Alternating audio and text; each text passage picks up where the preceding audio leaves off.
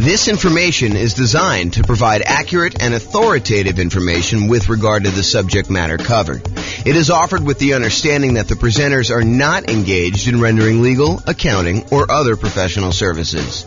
If legal advice or other expert advice is required, the services of a competent professional should be sought. Welcome to the Evansville Real Estate Investing and Real Estate Financial Planning Podcast.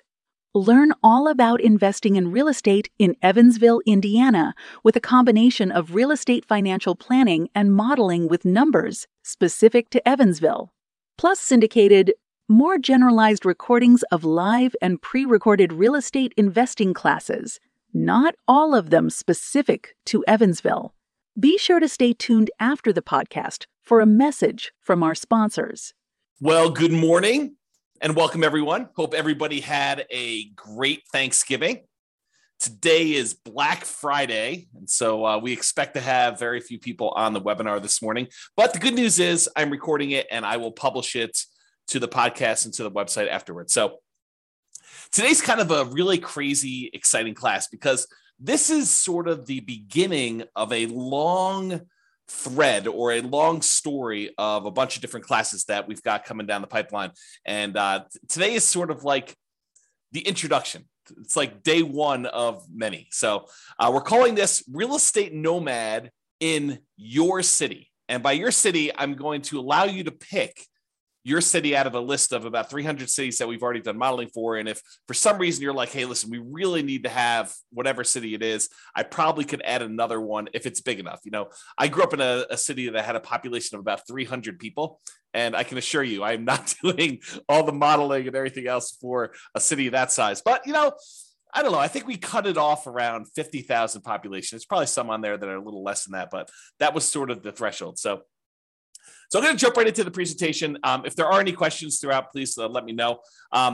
So here's what we're going to start with. First of all, before we get too far down the line, what is the Nomad real estate investing strategy? You may have seen the title and you're like, you know, what's Nomad? Never heard of that before. And so we're going to start here, but realize that just because this particular strategy isn't interesting to you, like you're like, oh, I'd never do that, or why would someone ever do that? Realize we're using this as a starting point because I think it's one of the better strategies for a lot of folks. And then what we're going to do is we're going to compare this strategy to all the other strategies that you've ever heard of in real estate investing. And I'll show you how they compare. And then you can make an educated decision as to which one you'd rather do based on the actual numbers and the details. So what is the Nomad strategy? So if you've never heard it before, Nomad strategy is you buy a home as an owner-occupant, you move into the property. You get owner-occupant financing, which is usually nothing or very little down, and you get a better interest rate than if you bought the property with 20% down or 25% down or 15% down as a non-owner occupant, as an investment property. So you get a better interest rate and lower down payment, but by moving into the property, by getting an owner-occupant loan and moving into the property, you are required by the lender to live there for 1 year. When you go and get your loan, you're going to be required to sign a sheet of paper at closing that says, I agree to live in the property for at least a year. But after the year is up, you can convert the property to a rental. You can decide to keep it and convert that property to a rental property and then move into your next property with, you know, nothing down or 3.5% down or 5% down or 3% down, or if you want to, 10, 15, 20% down, and then live there for another year and then convert the another one to a rental. So the process for Nomad is you buy a home as an owner occupant, you live there for at least a year to comply with the requirements of the lender. Then you buy a new home, move into that one, you convert the previous to a rental, and you repeat this process until you reach the number of rental properties that you desire, whether that's 1 or 5 or 10 or 20, it doesn't matter. It's really up to you as to how many you want to do. Okay. So Nomad in your city. So my favorite part, I like collecting old real estate investing books. I like reading real estate investing strategies. I like reading, books and listening to podcasts and courses on real estate investing. And my very favorite part of all these real estate investing books and courses is when they model how the investing strategy would have performed. So a classic one of this is if you've not read it before, it's probably worth picking up. The strategy is a little bit dated and the numbers are definitely dated, but the book is called Creating Wealth by Robert Allen. And there's a whole section in that book where he lays out his plan for buying. I think the plan, it's been a while since I read it, but I think the plan was to buy 20 rentals and then sell off 10 of them and pay off the first 10. And I was fascinated by just reading that section of the book and the story of how you do it and the math behind it and how it all worked out and everything like that. However, the problem I had, even when it was written, that was not my market. That was a different real estate market than I was, had different prices, different rents, different taxes, different insurance, different discounts than I thought I could get at the time, different interest rates. So all of the numbers were different. And so I love these parts of these books. The challenge was it never applied to me. And so, especially when I go back and I read old books, I was always fascinated by this idea of modeling things and how would that work today? If, you go buy a book and someone's been doing a strategy for 5 or 10 or 15 or 20 years, and then you decide to buy the book and you're like, oh, man, that strategy doesn't work in today's market because the prices are 3 times what they were, or interest rates are half of what they were. Interest rates are 2 times what they were. It's just not the same. So I was really frustrated with that. I've come up with a solution. The solution is that I will go ahead and do all the modeling for you with the current numbers for your city and the current market interest rates and everything else that's going on. So in this class, I'm going to walk you through the assumptions that we use when doing the modeling for a really basic Nomad real estate investing strategy in your city. And I've modeled over 300 different US cities for this presentation.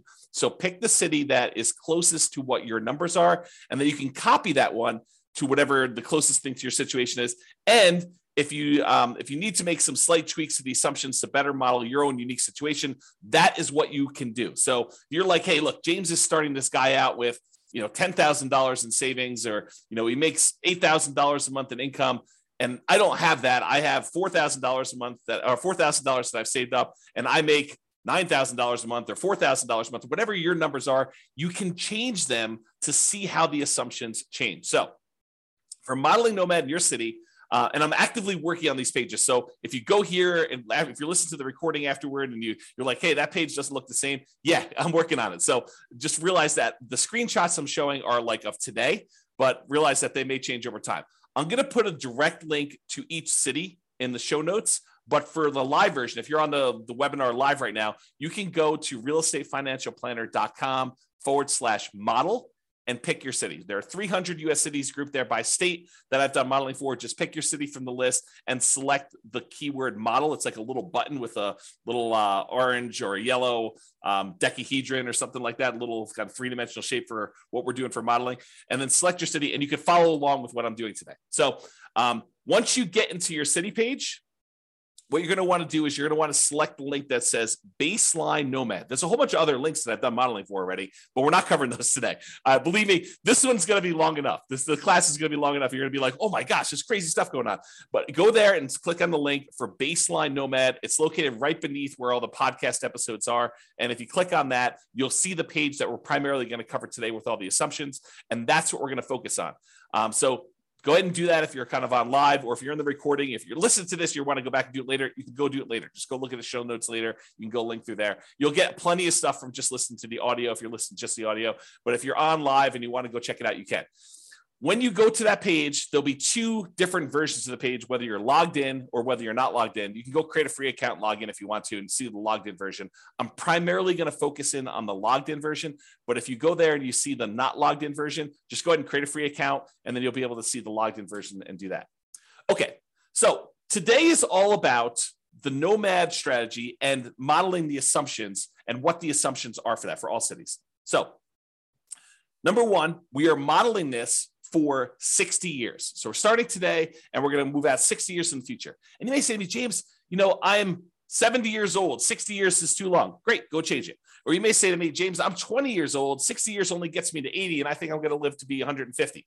No problem. You can go change that too, okay? So all these assumptions that we're going to talk about, you can change, but I'm telling you what the assumptions we use that I use for each city so that you can see exactly what we did. I used a 20% effective income tax rate. This is not your tax bracket. This is like your overall average of all the rates, weighted by what they are, your effective income tax rate. I used a 3% inflation rate. And as soon as I say that, people are like, 3%? Inflation's like 8% right now. That's what we've been seeing. That's where you're in this period of massive inflation. 3% doesn't seem reasonable. Yeah, I know. But 3% is what the long-term average has been. The Fed has stated they want to keep the inflation rate at 2% per year, but we've been seeing historically over a very long period of time about 3%. So I used 3% just to kind of get an average for the whole thing. Of course, you could change it if you want to. Now, I've also used 7% mortgage interest rates.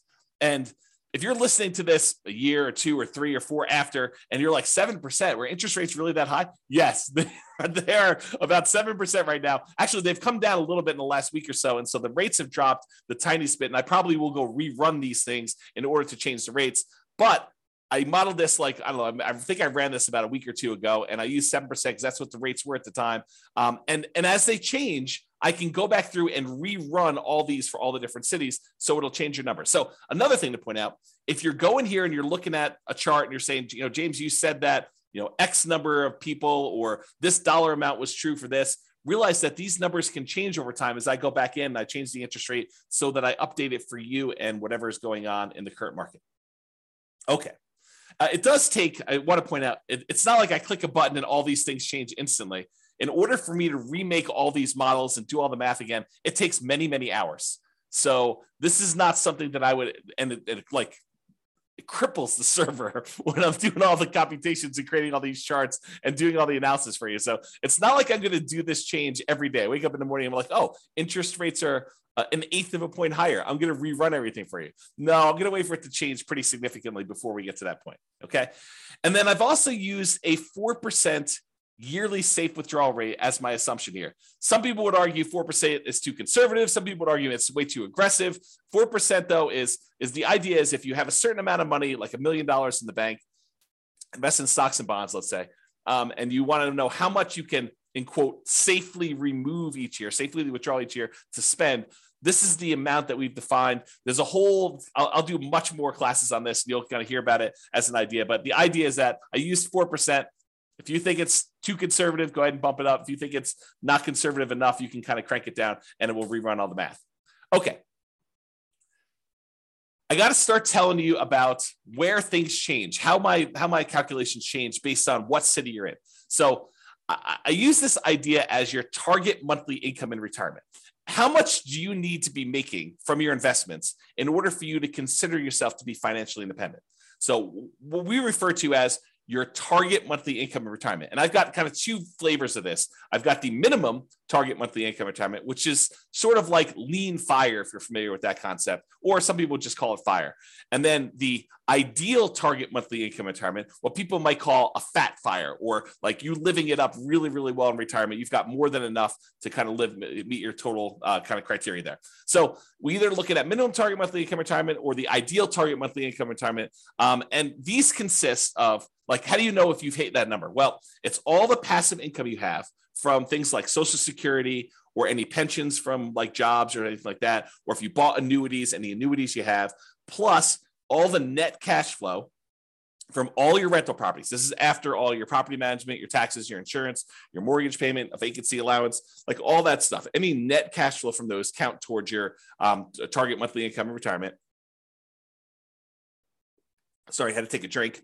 And in addition to that, your yearly safe withdrawal rate times any money that you have invested in assets, like your stock market stuff or your bond stuff or whatever it is. So a combination of all 3 of those things, any passive income, Social Security, pensions, annuities, those types of things, net cash flow from rentals, and then any yearly safe withdrawal rate times your invested assets. The sum of all of those combined determines whether you have achieved your minimum target monthly income retirement or you have not. So if it exceeds that, then you are financially independent. Your assets are producing enough for you to live on. If you're underneath that, then you haven't quite reached that yet.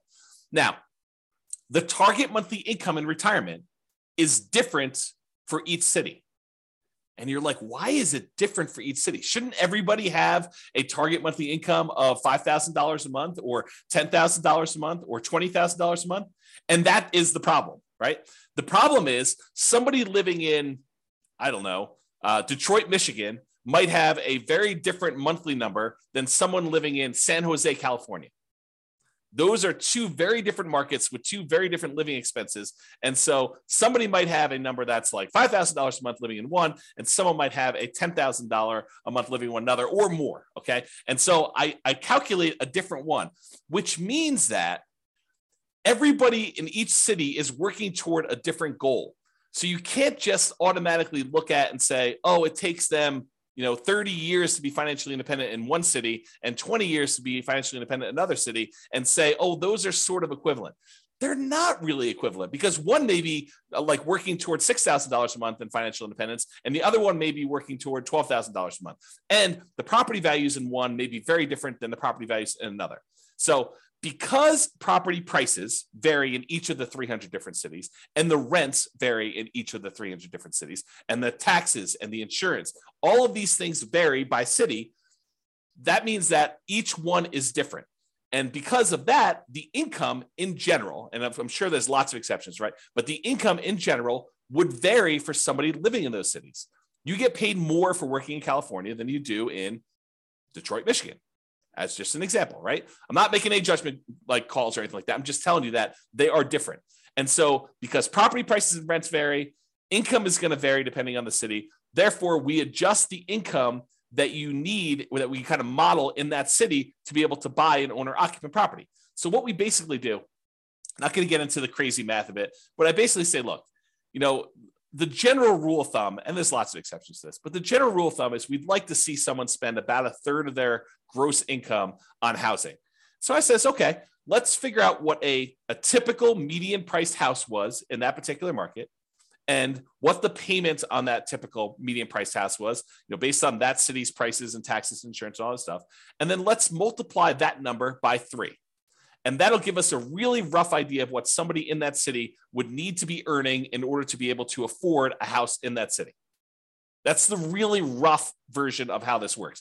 Of course, if you don't like my assumptions, you can change them, okay? So don't get hung up on my assumptions about them, okay? So you can go change them there. We do have a minimum. So like if you're in a market with really, really inexpensive housing, we do say, hey, look, your minimum monthly income is $5,000 per month. And the thought behind that for me was, you could probably, a married couple can probably go get relatively minimum wage type jobs and earn $5,000 a month in our current environment. Okay. And that may change over time. Maybe if you say, hey, James, the math you're doing here, it's not right. You should really do it this way. Reach out to me via email. And if you have a really good point, maybe I'll change it. Maybe I'll say, look, you're right. I should change that. I should do it a different way. Okay.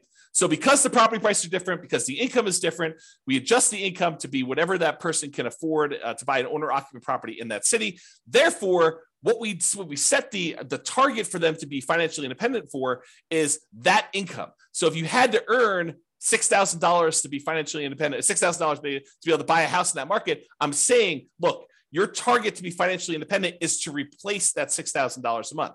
And so it varies by city. So someone earning more and living in a more expensive city needs to earn a higher target monthly income retirement to be able to be considered financially independent. And someone living in a less expensive market, on the other end, earning less from their job, has a lower threshold to be considered financially independent. So that's why the numbers differ in the city that you're doing. As I've been saying this whole time, if you don't like my assumptions, you've got at least 2 options, at least 2. First, drop me an email, tell me why you think I should change it for the city.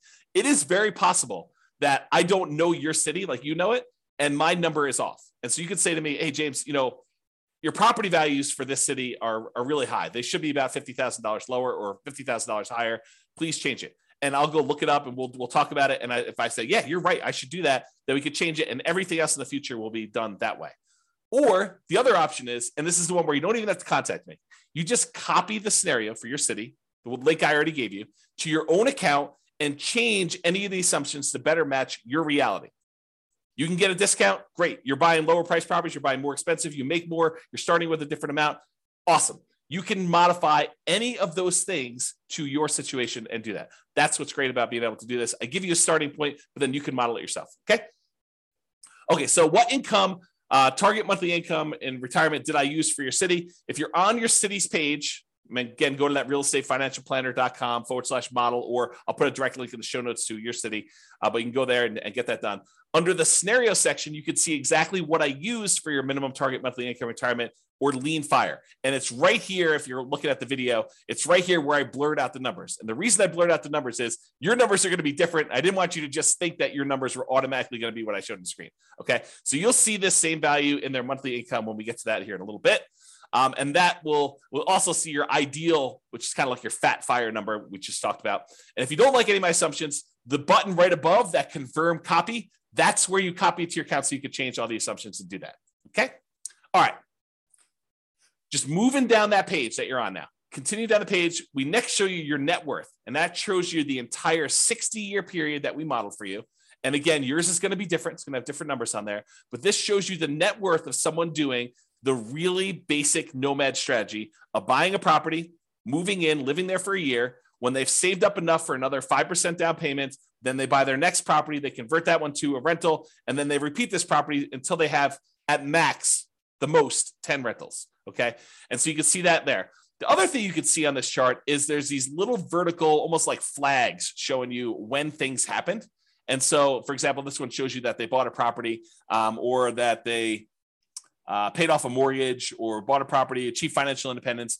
Those are what I call significant events. And they just highlight what happened and when, so you can kind of see it on a chart of a number in there. So you can all see all those numbers on there. Go look at your chart. Don't look at the one on the screen. It's shown as an example, but your city is going to be different, right? Your ability to buy these properties as quickly or slowly as you can or achieve financial independence is going to change. So the one on the screen is just a sample. You'll notice I even blurred out what city it's for because it doesn't matter. Yours, you need to go look at yours. That's why this is all about doing Nomad in your city. Okay. All right, here's a great quote from George Box. All models are wrong, but some are useful. That's the quote, okay? Because any modeling I do here, it's not going to be 100% correct. It never can be. You know, what is the chance that appreciation is going to be exactly 3% per year and rent appreciation is going to be exactly 3% a year? Inflation is going to be 3% a year, and you're going to get a raise at exactly 3% a year. And that the return on the stock market account you have is exactly 7% a year. Or that you're going to be able to get interest rate of 7% every time you buy a property for the next 30 years or 40 years or whatever. The chance is almost zero. It's like, it's not going to happen. Okay. So does doing this strategy mean that you're going to achieve the results I've showed here? Absolutely not. Now, as I say that, realize that doing some modeling and getting an idea of like, in relative terms, this strategy is probably better than this one, especially if we kind of model what we really think is going to happen in the future and a range of things that can happen in the future. Absolutely helpful, very valuable to do. So this is the idea that all models are wrong, but some are useful. So this is useful. It's probably wrong now. Okay. All right. So continuing on down the page that you're on there, each city starts with 7% of the value of the property in their market in savings. Now, why did I pick 7%? You know, James, you know that I don't have 7% saved up, or you know that I have, 100% of the property value saved up. Why'd you pick 7%? Well, I did it because we have to start somewhere. And I wanted to say they got 5% as a down payment to buy their first property and as an owner occupant and some closing costs.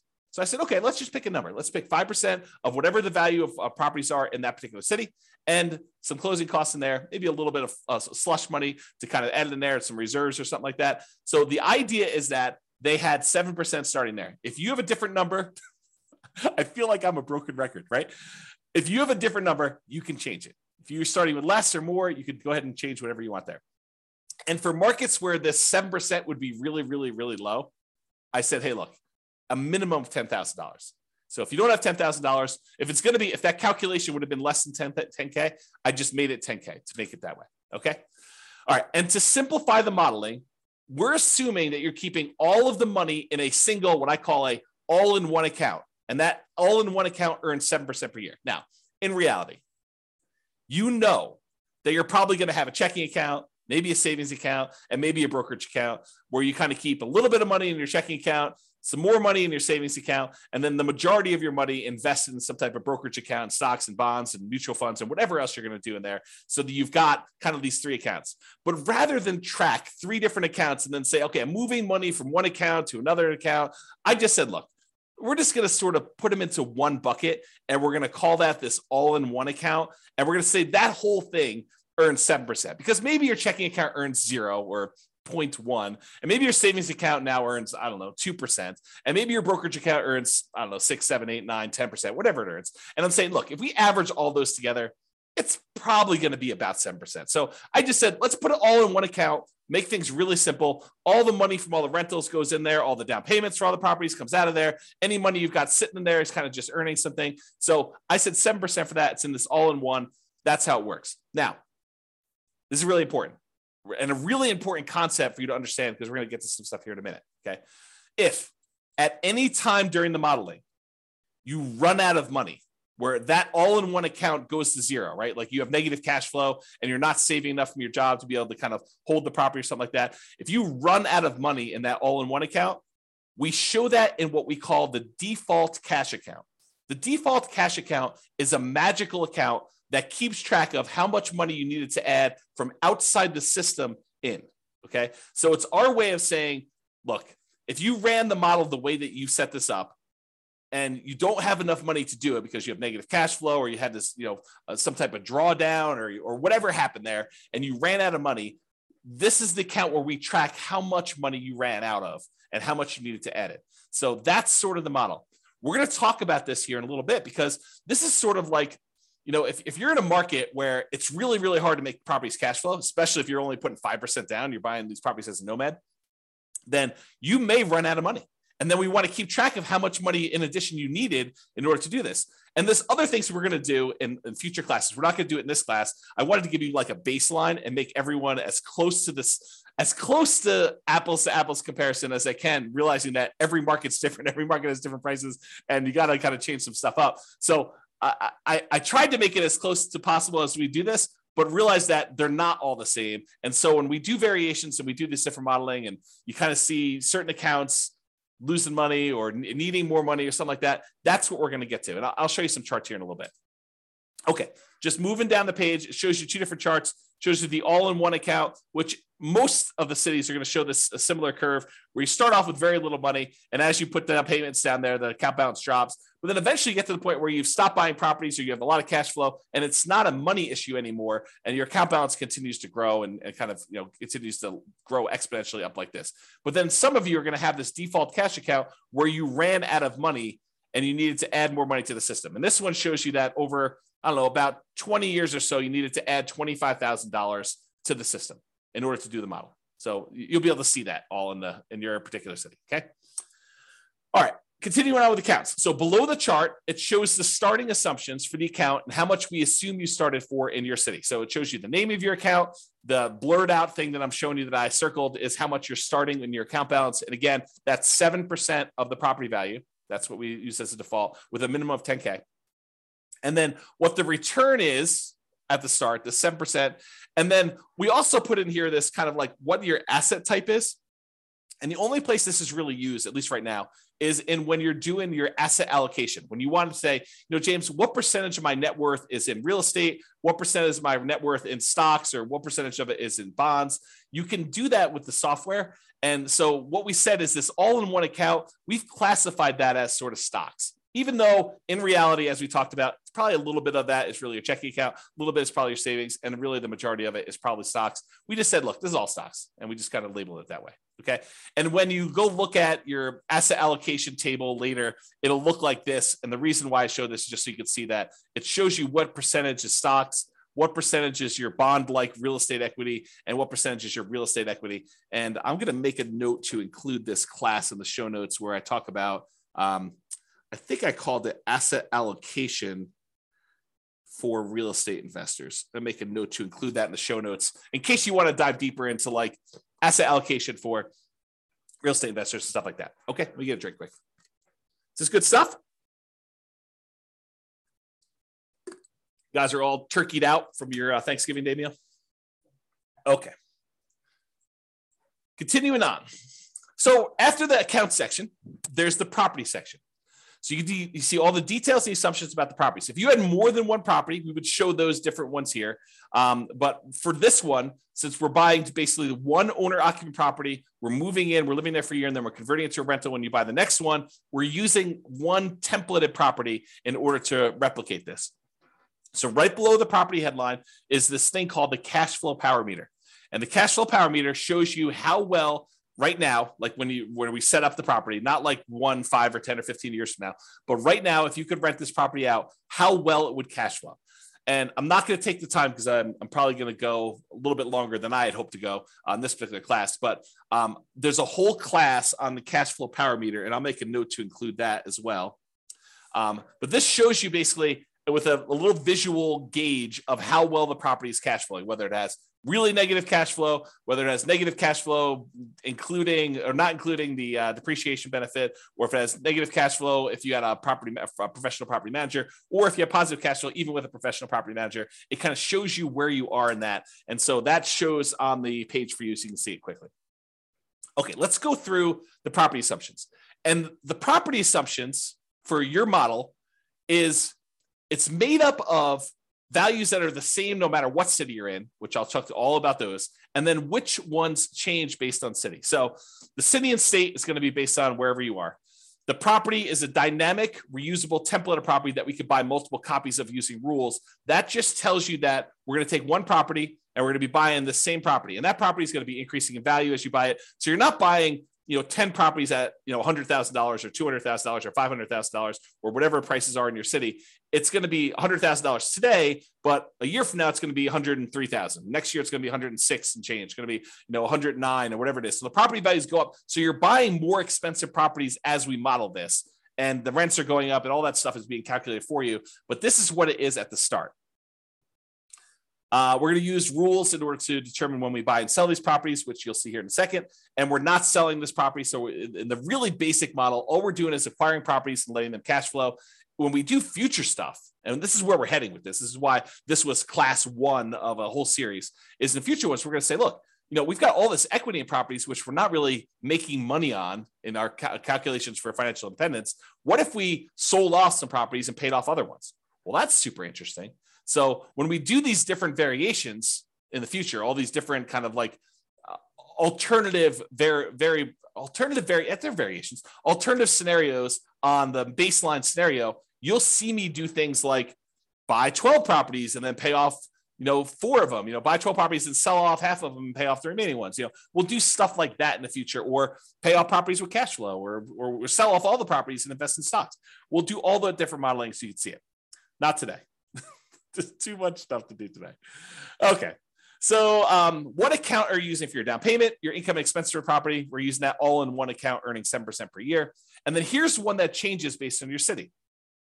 The property value is X, and the purchase price, we're basically saying that you're buying the properties for full value, which we'll do models where you buy at a slight discount or a slight premium if you're in a hot market.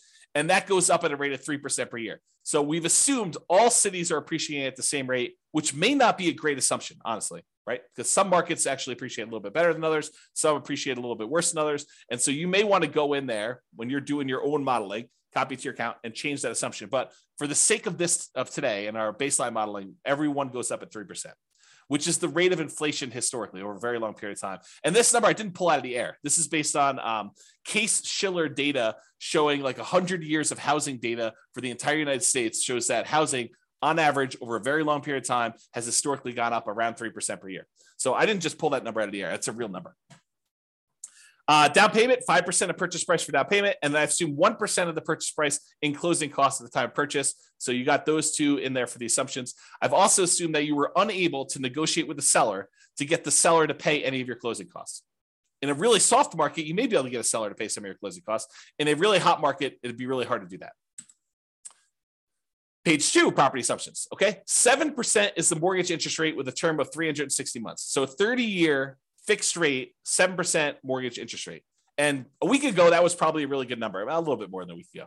But today, it's probably a little bit lower than that, right? It's probably in the high 6s. And so I'll change those. And if you go and you're listening to this recording, it may be different by the time you get there. But it doesn't vary by city. I want to point that out. All the interest rates for all the cities that we're modeling are all the same. Because you put less than 20% down, you have private mortgage insurance, which I'll make a note to put in the private mortgage insurance class in the show notes. So you guys will have access to that in case you want to look at it. So private mortgage insurance at a rate of 0.85% of the initial loan amount until the loan to value drops below 80%, and then it falls off. So we're assuming you're getting a conventional type of loan where the PMI drops off at 80%. Now, this next one does change for your city.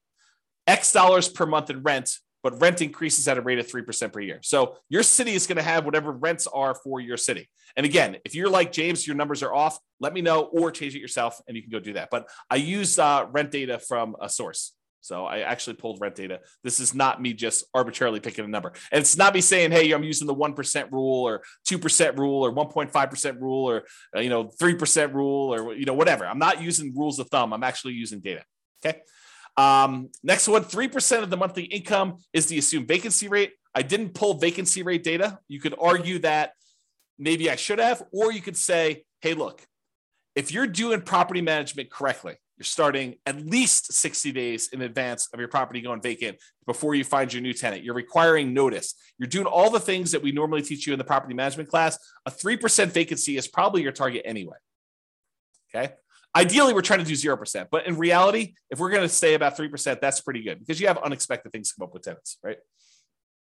So 10% of the monthly income is the assumed maintenance rate. You could argue that's low. You could argue that's high depending on types of properties you're buying. But it's the same for every city. Changes by city, X% of the value of the property each year is the assumed property taxes rate. So I did go look at what property taxes rates were per city. This honestly is one of the numbers that I'm less sure about. So if you're looking at these numbers and you're like, James, that's really off for our city, let me know. And I would be much more inclined to change that than some of the other ones, which are based on data I have. I did use this data, but I don't like the source of this data. I guess I'll say it that way. Based on the initial value of X, that's about Y per year in property tax at the start, and it changes as the property changes value. So your taxes will increase as your property value goes up, which is how it works in reality. And then this also changes by city for your property insurance rate. Oh, I was talking about taxes when I was really thinking about insurance. Both of them are the same though. They both vary by city, and I had sources for both of them. And so if you think either the insurance or the taxes are different, let me know. But they do vary and they increase over time with your city stuff. This is a residential property, and 15% of the purchase price is considered the value of the land. So we're assuming you're buying detached single-family homes or townhomes type properties where you have land and only part of the value is actually depreciating. I'm not going to get into all the tax stuff here, but that is the assumption that we use for that. If you want to change that, you can change it in the thing. Then underneath all these, those are the assumptions for properties, by the way. Then underneath all these assumptions are the return quadrants. And I'll put a link in the show notes. I already know to do this for you. I'll put a link in the show notes for the return quadrants and walk you through what all these different ones are. But these are really easy ways for you to see your overall return you're earning on a property. And this is a snapshot for like right now when you go to buy the property. It shows you the amount you're earning in dollars from the 4 different areas: appreciation, cash flow, debt pay down, and the tax benefits. And then it shows you the total. And then it shows you your return on investment, how much you had to invest and what your return on investment was for those 4 areas plus the total. And then I went and I did the one where you include reserves, because if you're doing analysis, you really should be including reserves in your analysis. And so I have a whole class on that. It's called Everything You Learn About Deal Analysis is Wrong. And it's all about the return quadrants where we take into account reserves. I'll put a link to the show notes for that class too, but I'll do more. I'm going to be doing additional classes on these in the future. So if you're like, hey, look, I can't go watch the other one, just pay attention to the future episodes and I'll get to them eventually. There's so much to do. So much to do and a limited amount of time to do it. So I'll get to all those, but that's what's going on. So this will show you all the return numbers for that city, for that property. And it gives you an idea, and with that financing. So it gives you a quick glance at how these properties are performing and what they look like. So go look at that on your particular city and you'll see it. Okay. So for scenarios, we've got accounts, which is that all-in-one account that we made here, and the default cash account. The properties, which in this case is one template property that we're going to buy multiple ones of. And then we have these things called rules that we use to manipulate accounts and properties. And so here are the rules. The first rule is you buy a property when the account has a down payment, and it will show you a chart showing you when you bought properties based on this. And you can ignore this one on your screen. Go look at the one on your city to see exactly when you're buying properties on this. But it shows you how many properties you bought each month that you bought a property. Okay, so the rule runs, this particular rule, buy a property when the account is down payment. And I did a class, must have been just before Thanksgiving, where I did a class and I went through each of the rules. So go watch that on the website. It's up now. So just go to Real Estate Financial Planner or go listen to the podcast episode of that one. And I walk you through all these different rules and when to use them. But this rule is the rule for buy a property when the account has a down payment. It runs for the entire scenario. So it's running for that whole 7 to 20 years, but it stops when you buy 10 properties. So realize that it's still running, but you're just not doing anything productive with it. So the rule will buy another copy of that template property, the one that is the Nomad property for whatever city you're in, whenever the all-in-one account earning 7%, has enough for a down payment and closing costs, plus at least 6 months of reserves for all the properties owned. So we're saying, look, once you get to the point where you have another 5% down payment, plus some closing costs, plus 6 months of reserves on all the other properties that we currently own, then go ahead and buy another property, buy another copy of this property. And it's buying one that is, more expensive because as time goes on and rents have gone up a little bit. Okay. It also checks your debt to income ratio to make sure that you're below 45%. So it verifies that you have 45% debt to income when you buy that property, and it checks that for you to do that. And then it will only buy 10 properties maximum. If you sell any, by the way, we don't in this model, but if you do sell any, then realize it will try to replace them. So if you're buying a property and selling properties and doing that stuff, this rule, if you keep it running, will try to replace the properties that you sold. The next rule is paycheck and personal expenses. So this is a chart. Yours will be very similar, where it's showing you the red line is what your paychecks are, and then your personal expenses, including real estate, is shown in this orange. And so I'll have to do a whole nother class just explaining what's going on in this chart, because there's a lot of really cool stuff happening here. But this is shows you what it is for there. And then here are the assumptions for this rule. So as a default, we're trying to say, look, you're saving $1,000 a month. And some people are automatically like, what, $1,000 a month? I only make $3,000 a month. There's no way I'm saving $1,000 a month. And someone who's earning $20,000 a month is saying $1,000 a month. Yeah, that's nothing, right? So I had to pick something, and you can go change the assumptions, but I had to pick something. And so I picked $1,000 a month as a default starting position for everybody. So this rule runs for the entire scenario. You're depositing both your paycheck and you're pulling your expenses out of that same all-in-one account. Both the paycheck and personal expenses will increase with inflation. So the amount you earn from your job goes up with inflation. The amount of your expenses goes up with inflation. Your housing costs goes up with whatever the property values are, interest rates, and all that payment stuff. So not technically with inflation, but it's something that looks a lot like inflation. Changes to so this actually varies based on city. The gross paycheck that you have varies based on city. And it is why we talked about before with that target monthly income retirement, being able to afford a house in that marketplace. And we've assumed a tax rate, the effective tax rate of 20% on your paycheck. That's another assumption. If you think, hey, look, my tax rate is much lower, much higher, you can go ahead and change that. And then your net paycheck after taxes is whatever it is. That gets changed based on where you are, what city you're in. And then whether or not this paycheck continues after you achieve financial independence, in this case, it gets removed. So the idea basically is, once you get enough assets where you have enough income coming in from your assets that you no longer need to work, then stop working. Otherwise, your income will keep going and it'll look like you're still working through this whole thing. So what we've said is, look, go ahead and stop the income part of this rule, not the expenses, but go ahead and stop the income part of this rule once you get to the point where your assets are being financially independent. And then the amount of your personal expenses are also adjusted by city. So if you're making $20,000, it's not like you have a $2,000 expense. They kind of scale with whatever your income is so that you're saving about $1,000 a month as your default when you start. Okay, any questions on this? I know I'm going fast and hard, but people are not asking questions. So if you have questions, go ahead and let me know. Otherwise, I will keep going. All right, so significant events and percent of goal achieved. So this is still going down that page. This shows you what percentage of that goal toward being financially independent you've achieved. So the goal line is this little dotted line at 100%. Once the chart goes above this line, that means that your passive income and your cash flow from your rental properties and your safe withdrawal rate times whatever you've got it invested in, the combination of those things has exceeded your living expenses, the target monthly income that you set. Okay. And so once it gets above there, which happens right here, then that person is financially independent. Before then, this just shows you what percentage of the way there you are. So when you're first starting off, you're at zero, very, very low. You're not really there. And then right here, you buy another property and it actually drops down because you got rid of some of your money and it probably didn't cash flow in that particular case, but it keeps growing and doing that. And so over time, you eventually get to the point where you are financially independent. And there will be some cities where you will not have achieved this. And don't think that's a failure. That's not that you failed, because you still have accumulated in the overwhelming majority of cases, a huge net worth. You have a whole bunch of equity in properties, which equity in properties doesn't count toward this calculation, right? So you could go sell off these things and invest in stocks. And honestly, maybe some of it gets supplemented with Social Security. So maybe really you only need to do 80%, or maybe, I'm earning whatever it is, $10,000 a month for my job, but to be able to retire, I only really need 7. And we've assumed you need 10. Okay. So there's all sorts of reasons why. Don't get stressed out over that. And then significant events. This lists out all the different things that happened and what month they happened in this particular scenario. So you can go look through the list and see exactly what happened. And then, of course, you can copy the scenario to your account using that button as well. Okay. So that is what I intended to cover to show you what nomading in your city is like. Go look at your city.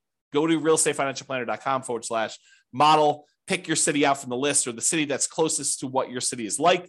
Go look at the details, copy into your account, do all the changes and stuff like that. This is the starting point because once we get here, I'm going to start comparing Nomad to buying 20% rentals, buying 25% down rentals, buying free and clear rentals, buying a property to live in, but then buying 20% down rentals, or buying Nomad properties and paying them off faster, or buying Nomad properties and selling off half of them. I'll do all these variations for you, and we'll kind of go over those in the podcast. But I wanted to give you an idea of like what the baseline is, what the baseline assumptions are. That way, next time, I don't have to go through all these assumptions again. I can just say it's exactly like your baseline, except we change these 2 things. That is why this class exists. It's to give you the baseline so that you understand it, all the baseline assumptions. Then when we go compare them, I'll be able to say, doing this strategy versus this strategy gives you this much more net worth. It's this much more risky because we'll do some measurements of risk. This one has more cash flow. This is a better strategy. Or this is a worse strategy for you. We can go through and do all those different things. However, now that I've done that, I've got some bonuses. I've got some really cool stuff that I want to show you. It'll take, hopefully not very long, 5 minutes or so. But then I've got some really crazy stuff to share with you where now that I've done modeling for all 300 cities, I can share with you stuff that I don't think exists. And so this is the idea, right? I told you earlier, my favorite part of reading these real estate investing books is when they give you the model and they show you how it worked. The problem with doing that was they picked the city where they were doing the model, and that's not my city. And so my numbers are all very different. And so the question I've gotten in the past is, James, because I've been teaching Nomad stuff primarily in Northern Colorado for, a decade. Probably about a decade. So the question is always, does Nomad work in X city? Or it only works here because of blank, right? So I said, okay, now I finally got data and I could show you, does Nomad work in these other cities and what's the problem with it and how can we fix it and stuff like that. So let's go ahead and do some summarizing of what it looks like. So this is now a chart showing you each dot represents one of those 300 cities. And on the bottom, it shows you the price of properties in that market. On the left-hand side are really inexpensive properties. On the left-hand side, it's all really inexpensive properties, cheap properties. On the right-hand side, it's all very expensive properties, okay?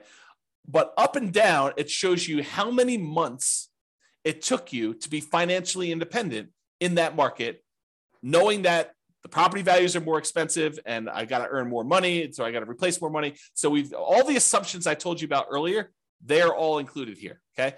But this chart shows you that there are definitely a whole bunch up here that did not achieve financial independence. They never got to that 100% mark by month 720, by 60 years in. That's the end of when we modeled. We modeled 60 years, okay? So there's a whole bunch that did that. But it's not exclusively really expensive markets. It's true that the really expensive markets, the ones that have really expensive properties, they were more likely to be up here, in my opinion. Right? Just looking at the data, looks like these ones were not achieving financial independence, but there are plenty of ones in these lower price markets where they did not achieve financial independence either. So as we go through doing these variations, we are going to address that and how to solve those issues of being in a market where, look, it didn't get me to financial independence doing the regular baseline scenario of Nomad in 60 years. Well, let's figure out how to solve that. So we'll do that in other classes, okay?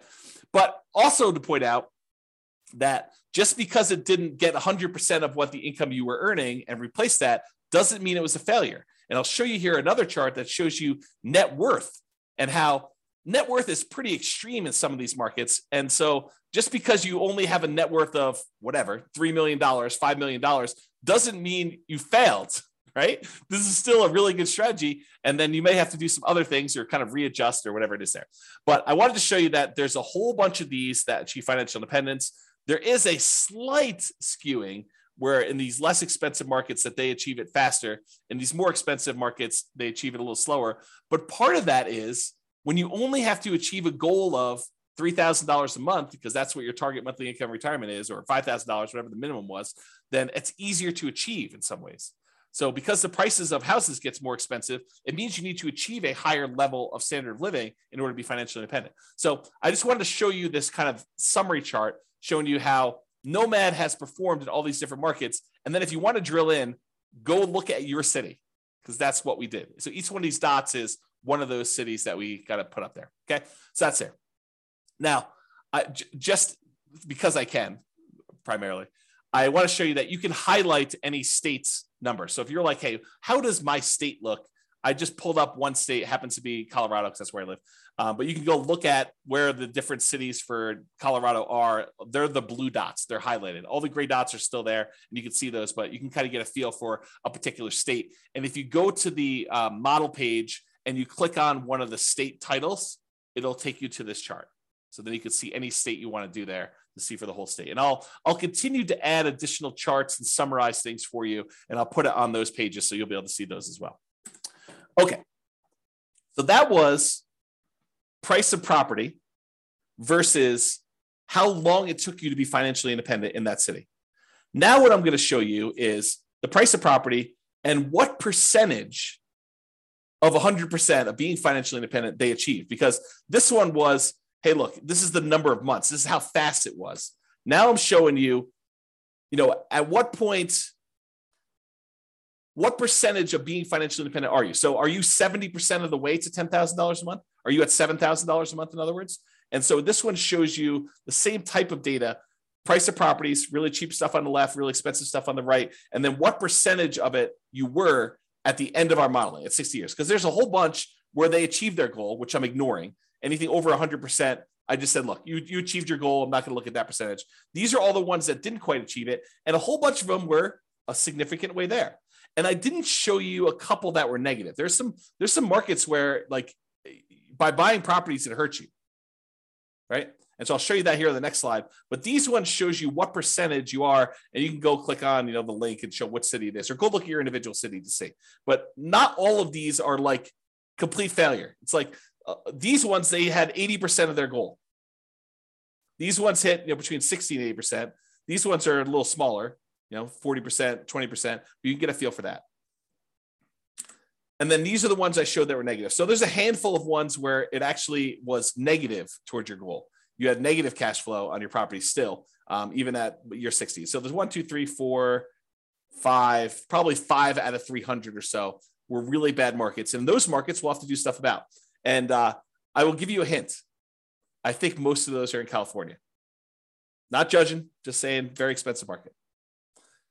All right, so this is the chart where I'm showing you, same idea, net worth though, on this axis. So this one shows you that there's really cheap houses, really expensive houses, and this is the net worth. Now, I want to point out to you, there are some of these where you end up with almost $1 billion at the end of 60 years. $1 billion. They're outliers. There's, a couple over 500,000. I'm sorry, 500 million, not 500,000. So it's really hard to see what's going on down here. So because of that, I'm going to ignore all the ones above 100 million. Okay. So this is the chart showing you all the different cities, what price houses are in those markets, and then what their net worth was, including all the stuff in their accounts, so the stock market account that they've got, and then all the equity they have in their properties. Those two combined are calculated for net worth, and it shows you what their net worth were. So even if you had a scenario where you didn't quite reach your goal of having passive income enough to be financially independent, but you had a net worth of $20 million, is that enough? I think for most people, that's enough, right? And if it's not enough for you, then go look at your city and make adjustments. But, a lot of the times we look at this thing, we say, oh, they failed. They didn't achieve 100% of their financial independence goal. But really, they've got $14 million worth of real estate. Well, maybe that's enough, right? Like, depending on what your situation is, what you need, especially if you're 80 years old and you've got $10 million left, you might be able to decline the value of the assets you have, like dip into the principal of your assets and spend those as you go. Because the other model, in theory, is not depleting your assets, right? It's passive cash flow so that you're not dipping into the value of the real estate or anything. Okay. All right. So that was net worth.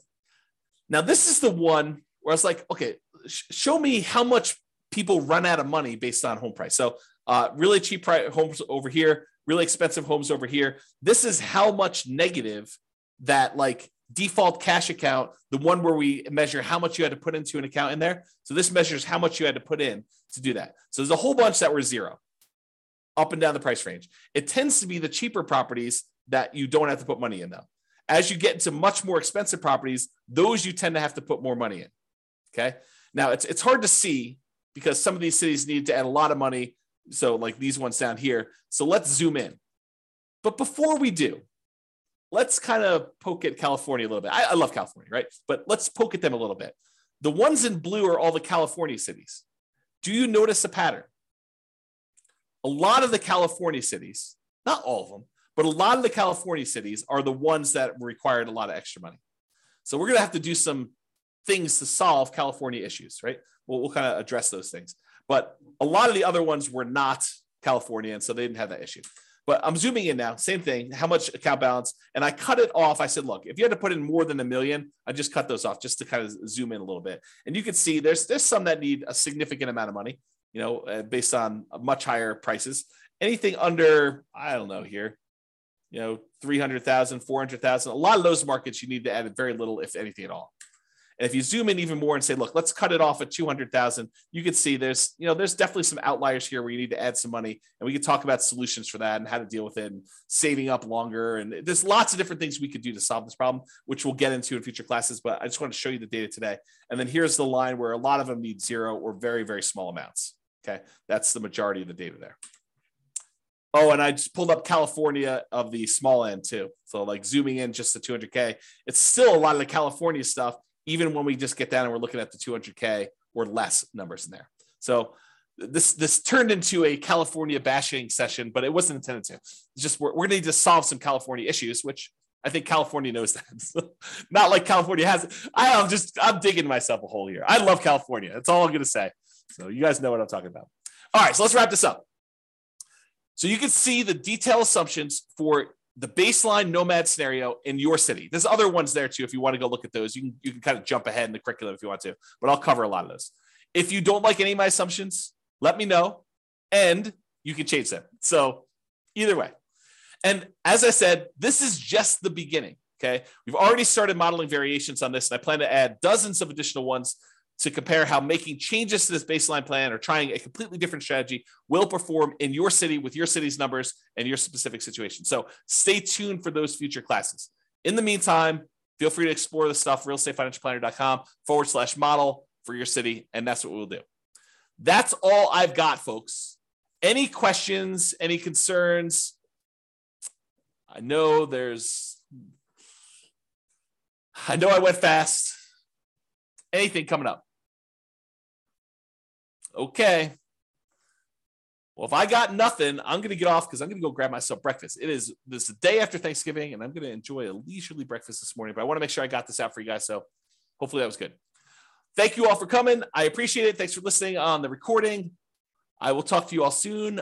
Bye-bye for now. With home prices up, mortgage interest rates up, and rents up, but not quite enough to counteract the higher prices and interest rates. Cash flow on rental properties in Evansville is harder than ever. Book a call with the Real Estate Financial Planner to apply our proprietary 88 strategies to improve cash flow on your rentals. See the show notes for a link to schedule your call and improve your cash flow today. If you're a real estate agent, lender, or professional in Evansville that wants to help our real estate investor listeners, consider reaching out to learn about collaboration opportunities with this podcast. We'd love to add more value to our listeners by having you assist our investors buy, sell, and finance their real estate investments. See the show notes to schedule a call to discuss collaboration opportunities.